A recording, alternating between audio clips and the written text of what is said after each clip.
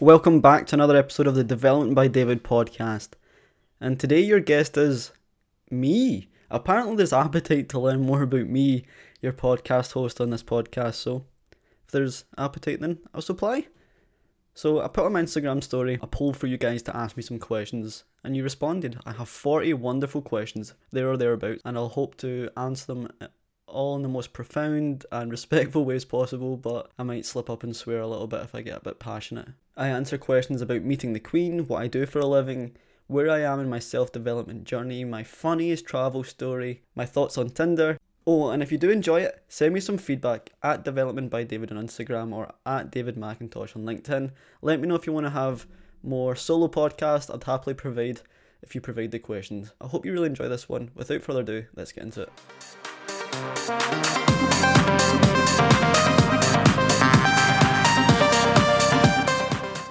What is happiness to you? Great question. Happiness to me is to know that I am growing every single day and not moving horizontally. I mean, if I can improve 1% a day intellectually, creatively, emotionally, physically, I can go to bed pretty satisfied. One of the areas in life that make me well and truly happy is also touching someone's day. And that's usually in the form of either making them smile or making them laugh, but most optimally giving them a piece of insight or motivation for them to improve 1% each day in each of those areas. I also enjoy being the idiot in the room sometimes, so I just try and make people laugh. That's happiness to me. Where are you in your self development journey? I mean, that's a pretty profound question. Like, where is anyone in their self development journey? There is no promotion or bonus when it comes to these things. There's no manager over your shoulder checking in on you. In self development, you're most often the coach, the participant, the crowd, the physio, and the guy that sells the tickets. Success in my journey might be a failure in yours, and a failure in yours might be a success in mine. But what's important is to create parameters for success when it comes to self development. I think that's why a lot of us may lose at life. We need to gamify self development or gamify life. I mean, it's easy to win at football because there's rules and objectives. You take the ball and you put it in the net, and the person who does that most often usually wins. So if we take this approach and apply it to life, then we can define success and make our self-development journey a little bit more measurable. I mean, I set myself guiding principles this year, which would define success for me, I guess. These were to love less, but love harder, to realize my insignificance, to have more fun and joy, and to feel my emotions instead of understanding that they just exist. I'd say I'm making steady progress on them all, but there's room for improvement. What are life lessons that you learned over lockdown? I mean, I could do a whole podcast on this one question, but my main takeaway is having gratitude for the essentials. How often did we bypass dinner with family and mates when life was normal? How often did we go to like the same bar every Friday and drink the same drinks? How rigid were we in our hobbies? Now we have none of that. I believe the strongest of people in lockdown are the ones who have somehow developed some sort of novelty in their life. I mean, you know me, I'm a huge fan of routine and consistent habits, all that good stuff. I mean, I picked up meditation and journaling and like a morning podcast, which I do every day. These are consistent habits and they're part of my routine and they contribute to my happiness, yes. But what makes me well and truly happy these days is my little escapism at the weekend, which is this podcast, talking to someone new every weekend. That novelty keeps me so strong. What I would encourage anyone to do, especially the listeners of this show, is to seek discomfort and seek novelty until we get normality back. Play stupid games, win stupid prizes. What's your training program at the moment? I'd say it's like an upper lower split at the moment. Upper one day, lower the next, and a kind of push pull legs kind of format. Nothing too rigid. I'm just so grateful to have some kit at the moment and some outdoor space. I love running these days too. I mean, it's tough. It's a psychological warfare with yourself. Like, we know no one is making us run, and we can stop at any moment, we can walk. It takes the most inner grit and resilience to keep going, but that mental conditioning kind of transpires into the other facets of my day, especially when I've hit red first thing in the morning. What is your nutrition plan at the moment? I was hoping no one would ask this because it's quite off piece, but I'm finally back to counting calories. I'm following the old principles of 1 gram of protein per pound of body weight, 25% of my calories come from fats, and the remainder are carbs. And since I've started this again, I've been losing approximately a kilo a week, but got a long way to go. But there's a reason why I didn't count calories for so long. I mean, life is one big calorie deficit at the moment. Calories are a unit of measurement, and we've had all the things that gives us energy removed this year. I didn't want to live a further restricted lifestyle until I felt I need to. Why did you start your podcast? Hmm. Yes. Inside wanted out. My inner circle and my wider circle are made up of the most interesting humans on earth. I always have the most insightful conversations with these people. And I always leave talking with them thinking, that could have been a podcast. I wish I recorded that. So I thought, why can't it be a podcast? I often would recommend people to others for them to appear on their podcasts, and I thought it was time to be a little bit more selfish with my intel. I also wanted to start a role model service. Growing up, I don't think I had a strong role model. Well, definitely not in the realm that I am currently trying to achieve in. As a young man, schools would often have speakers in to talk about technical subjects and hold workshops, which were great, right? But as much as they were useful, they weren't motivating. What motivated me was hearing the genesis stories or the origin stories of the people who had made it from nothing to something. People who could embrace trauma and keep moving forward. And that's why my shows always start with either who is Joe Foster or Jen Gillies Pemberton today in 2021, or what is your genesis story? Those questions always flip first or second, but they're always the fundamental questions I ask. And it's for that reason. And I also believe self-development podcasts are great. Like, I consume them most days, but they're very highly geared in terms of language and very verbose. I'm quite articulate to some extent and I can digest these, but someone who's just starting their journey might not be. I wanted the podcast to be a kind of in plain English style, and I hope I've achieved that, to be honest. How to get over being scared of what people think of you? I love this question, and my answer is going to be pretty rude, but I need to say it, I need to get it off my chest. To get over being scared of what people think of you, you need to stop being so fucking self absorbed and self entitled. No one gives a wet hot shit what you are doing, and no one gives a wet hot shit what you're up to. You need to realize your insignificance and maximize your potential. And yeah, someone you don't care about will send a message into a group chat with a herd of people that you also don't care about. And that's the furthest that this will travel in its value chain. No one who's doing better than you will care about what you're doing. It'll only be the people that have yet to discover how fucking insignificant they are. I mean, imagine this, right? You're lying in your deathbed knowing you didn't start that business or you didn't start that podcast or that embroidery company or whatever because the opinion of someone else who is merely just a name to you, 30 years on, once spent 12 seconds judging you for doing something that would have given you a lifetime of happiness. That's fucking misery on steroids, honestly. Stop being so fucking self absorbed. That's my answer to that one. How did you meet the Queen and what was the experience like? Well, you guys know I'm a huge advocate for transparency. I work in this big, shiny office in a corporate environment where everyone from the outside in looks like a similar version of each other. But deep down, we're not. I mean, I had this stereotypical perception of an accountant, and that wasn't me. So I started to advocate being me. I started to tell my story coming from a disadvantaged background, losing my mum, parents having mental health struggles. I started advocating that, using it as a kind of sounding board for others to resonate with. And for some reason, that had a snowball effect. I did a "This Is Me" style presentation in front of a couple hundred people that was well received.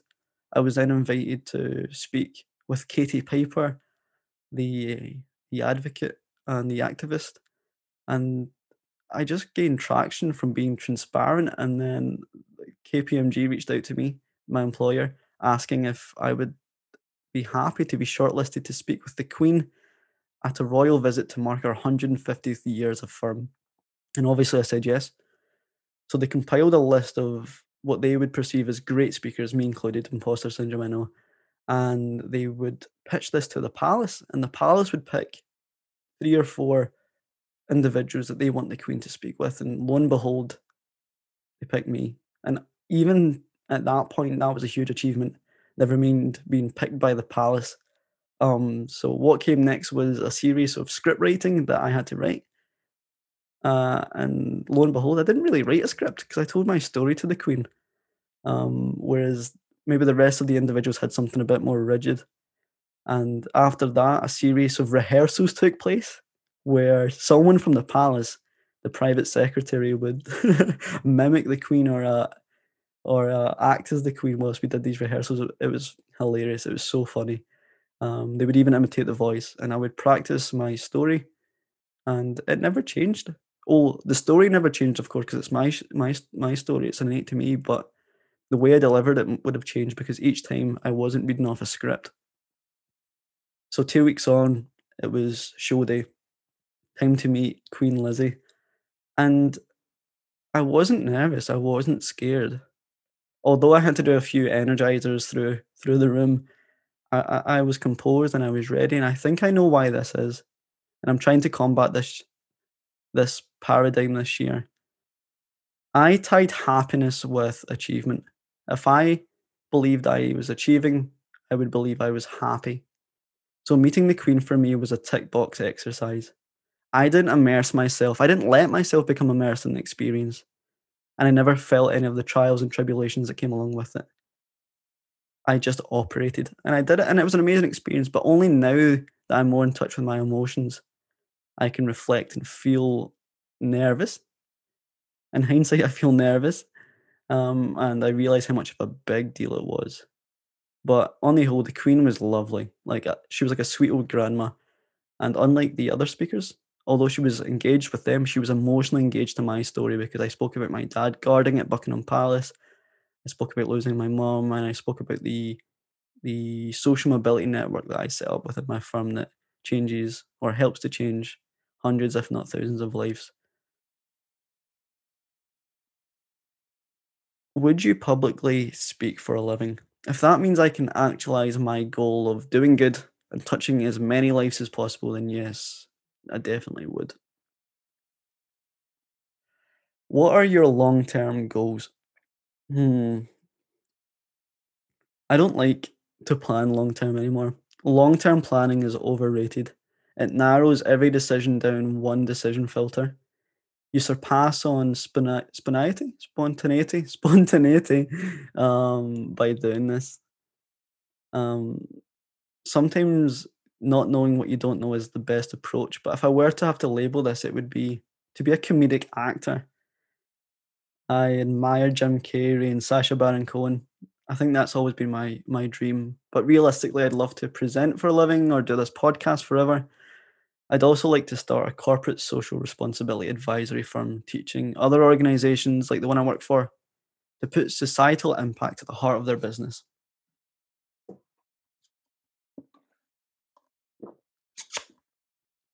Do you have a girlfriend? Nope, and I wouldn't envy her, honestly. What are your thoughts on Tinder? Hmm, it's bittersweet. It's an amazing platform if you meet someone who is aligned to you with the same intentions of using the app. The heartbreak is most people don't use Tinder to align with someone. They use it as a sense check or a benchmarking tool to see what level of attractiveness they can attract. And then thereafter, they chase the carrot on the stick to move upwards on that scale. Otherwise, old school is best, meeting in a pub or restaurant or whatever, coffee shop. It's a bit more romantic, isn't it? What is your job? My job is I'm a management consultant and qualified accountant at a Big Four firm. I started as an apprentice on a 6-year scheme. I'm now in my 4th year at the age of 22. I've had wonderful experiences. I get to travel a lot, or used to get to travel a lot to London, Birmingham, those kind of places. It's fantastic. I really enjoy it. Are you rich? Not monetary rich, no. I mean, I earn a good salary, especially for someone my age, but rich is one of those terms that don't need to be tied to finances, but I'd say I'm rich in experience and I'm rich in my own values. How do you relax? The person who asked this knows me too well. I'm not very good at relaxing. I'm not, but if I were to say one thing, it would be that guitar is my favorite. I have one of those looper pedals that loop the chords that you play and you can play over the top of it. That's so much fun. I encourage everyone to pick up an instrument. What are your favorite books? Hmm. The Forgotten Highlander, which is a biography of a prisoner of war. It teaches the power of optimism and resilience. It's one of those books you'll read one page and you'll be grateful for the life that you live. I also enjoy The Formula by Albert Laszlo Barabasi. It's a physicist writing about network science. It really opens success up for me. I also love How to Win Friends and Influence People. That's helped my communication skills, and I'm currently reading Be More Pirate by Sam Conniff, which is a book about how the traits of entrepreneurs maps the traits of pirates, I believe.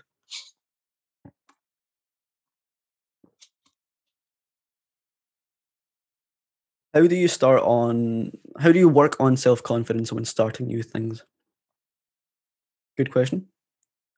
I'd say embrace imposter syndrome. Imposter syndrome should exist in everyone's life. I think it's a good thing. If you're creating something that doesn't already exist, then you should have imposter syndrome.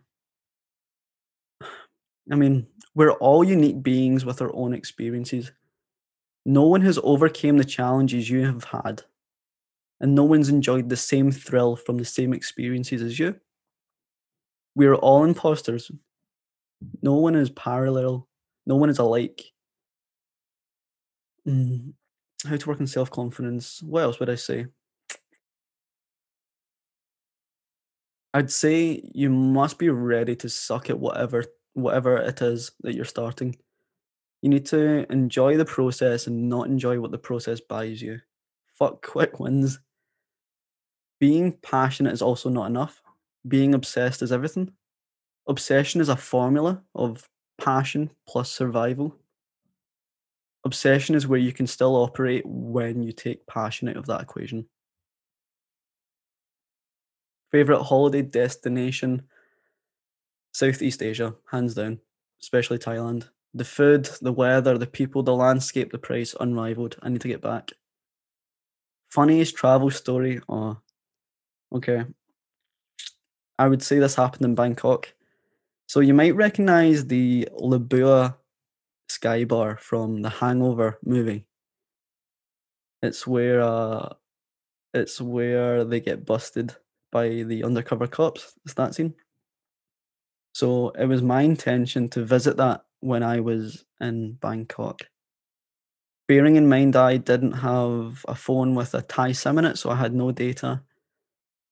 And I tried to locate the Labua Sky Bar without using Google Maps.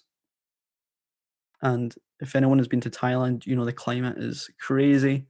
It's shorts and vest kind of weather year round. So I spent 3 hours using public transport trying to find the Labua Tower. Um, I relied on instinct, I relied on maps, I relied on generous people in the public. And I was navigating Bangkok at night by myself, or at least with my ex girlfriend at the time. And 3 hours later, lo and behold, we found it, and we turn up absolutely, exhausted, and we asked to enter the Sky Bar, and they say, "Oh, you're wearing flip-flops and shorts and T-shirts. There's a formal dress code here, you can't enter unless you wear something a little bit more formal."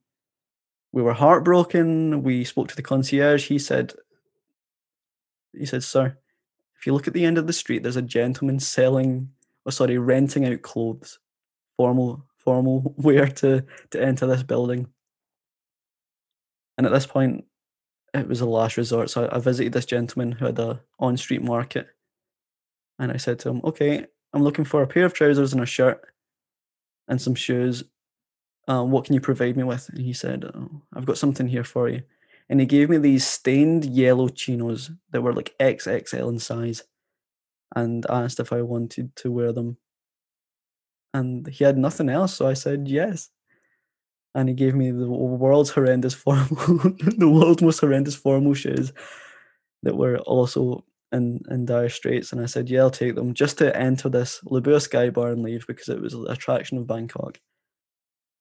And he said, "Okay, that's the equivalent of £10, like 40 baht or 400 baht." I said, "That's fine, £10, that'll do." And then he said, "Actually, I need the equivalent of £60 in case you steal the clothes." And I said to him, "Steal the clothes?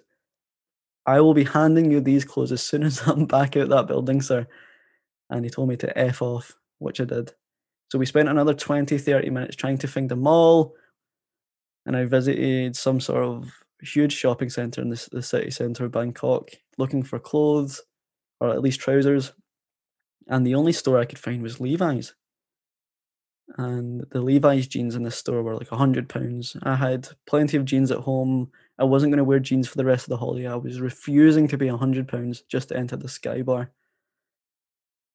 So I looked at I looked at the children's section where I saw a pair of trousers for like £10 that had an elastic waist.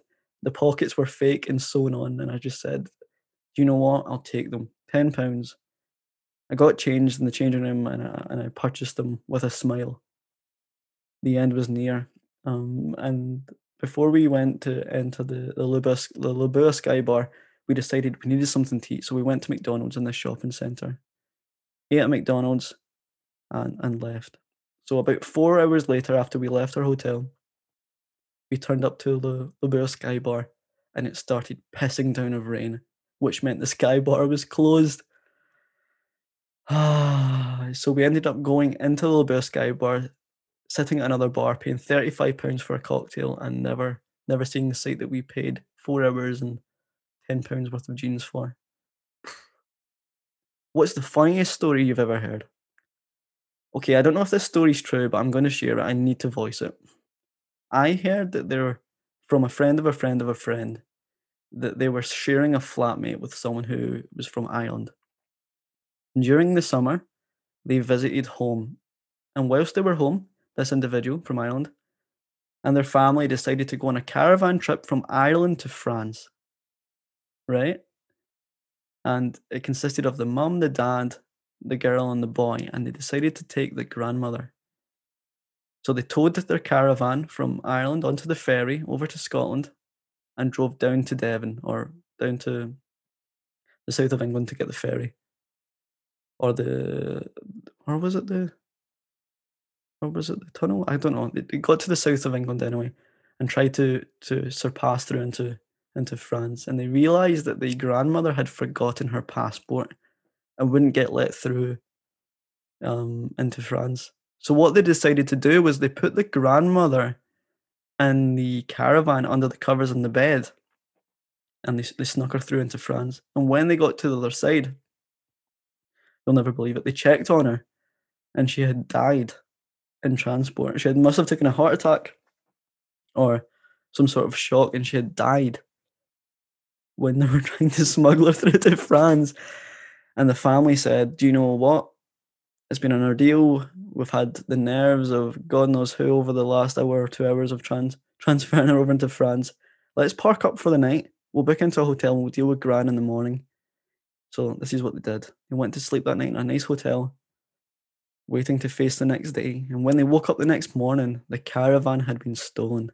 Someone had stole the caravan with dead gran in it. Don't know if that's a true story, but is what it is. I mean, the first time I heard that, I was shocked. Second last question. Would you rather drink dirty sink water or eat bread with blue bits? I mean, that's what they serve as a Scotch breakfast in some of the cafes in Ayrshire, so I need to say both. And last question, what would David McIntosh of 5 years ago tell David McIntosh of now? Absolutely nothing. Just keep moving forward, do what you've done. I've had an awesome life, I wouldn't change it for the world. I've had loads of hardships, loads of highlights, loads of lowlights, but it's made me who I am, so I wouldn't change it. And that's us.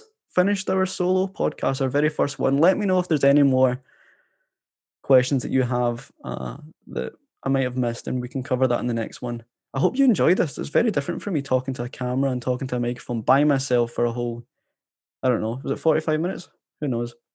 I hope you enjoyed it anyway, and send me some feedback at Development by David on Instagram.